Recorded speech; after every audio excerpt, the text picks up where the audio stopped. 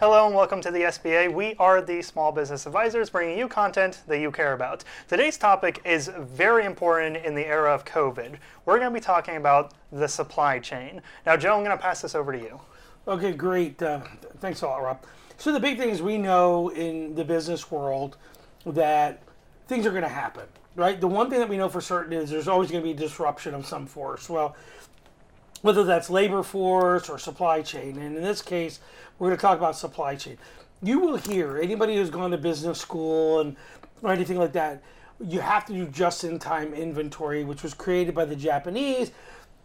And that is when one product runs out, the very last supply runs out, then your shipment arrives at your warehouse and you're ready all over again. And the purpose behind that is to save money on inventory. Well, I've been an opponent to just-in-time inventory because I owned a cookie factory, and I knew if I ran out of a bag of flour, I had 10 truckloads of flour delivered, and I ran out of that last bag, and that truck was 3 days out.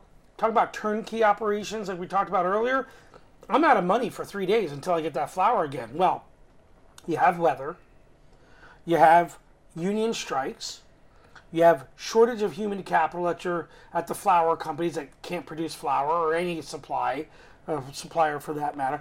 You have disruptions in the commodities market, right? And you have international conflict, a lot of risks all the way around.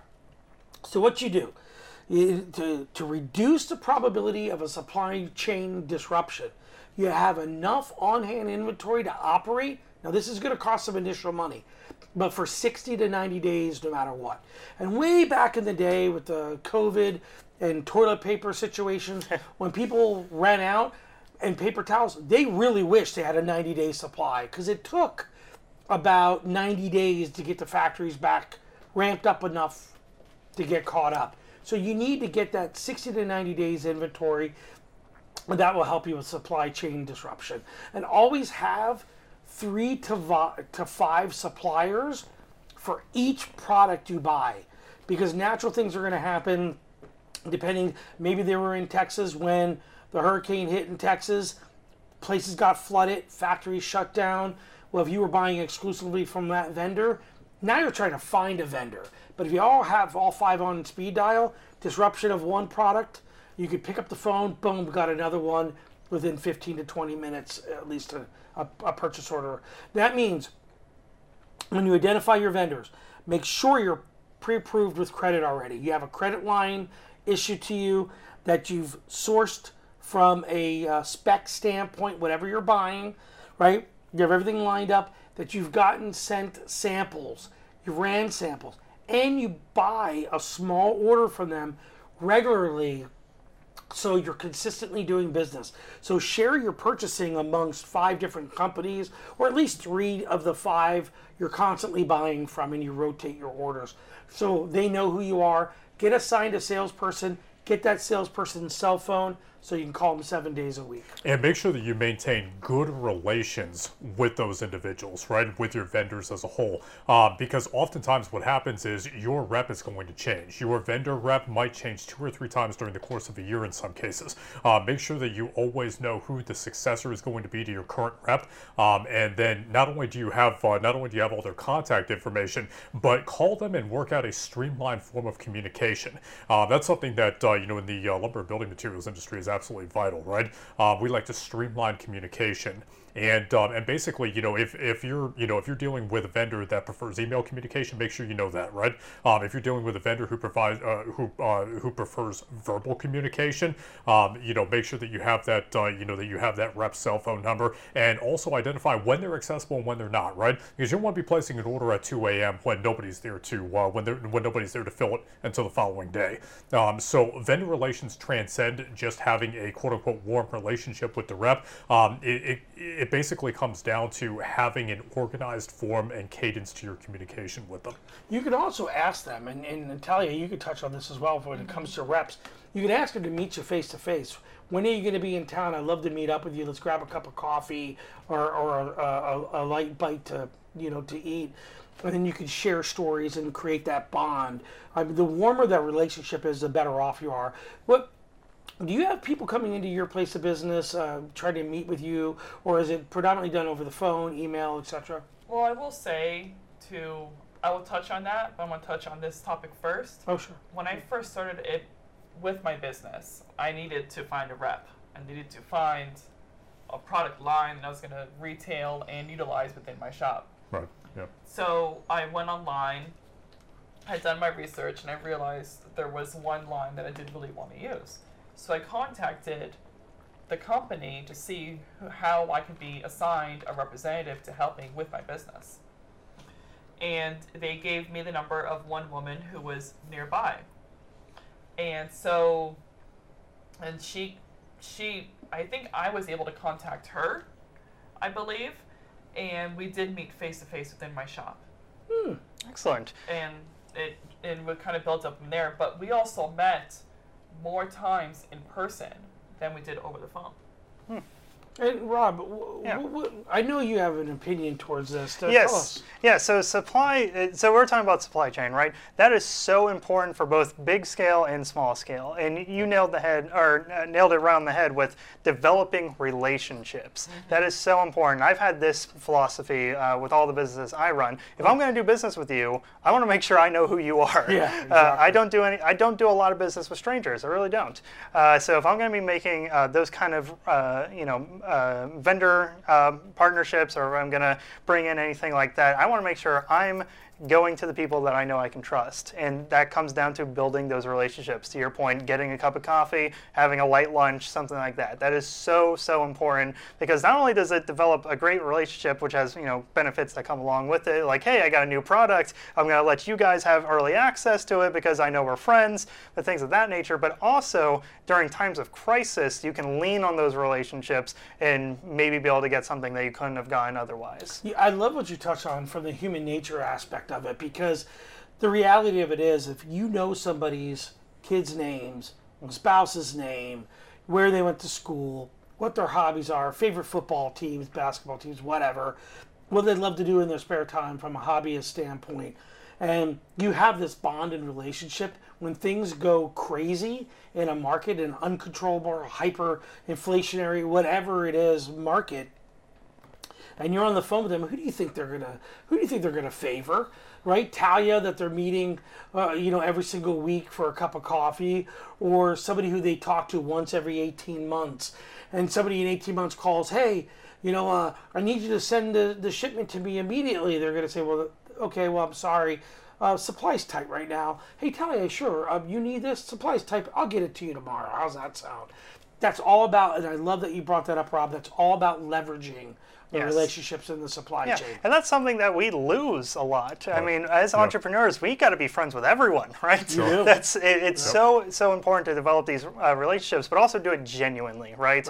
Yeah, if you're coming in going, oh, how was the ball game, right? They're going to see through you. Definitely be genuine in these. So look, you had something here? Only because this is a big hot topic with me and my business, is that with the supply chains, I'm having a hard time with all the difficulties of shipments coming in, even receiving my supplies in the first place. Sure. Yeah. Yep. And so there's been a few times, for instance, I need gloves to do my work.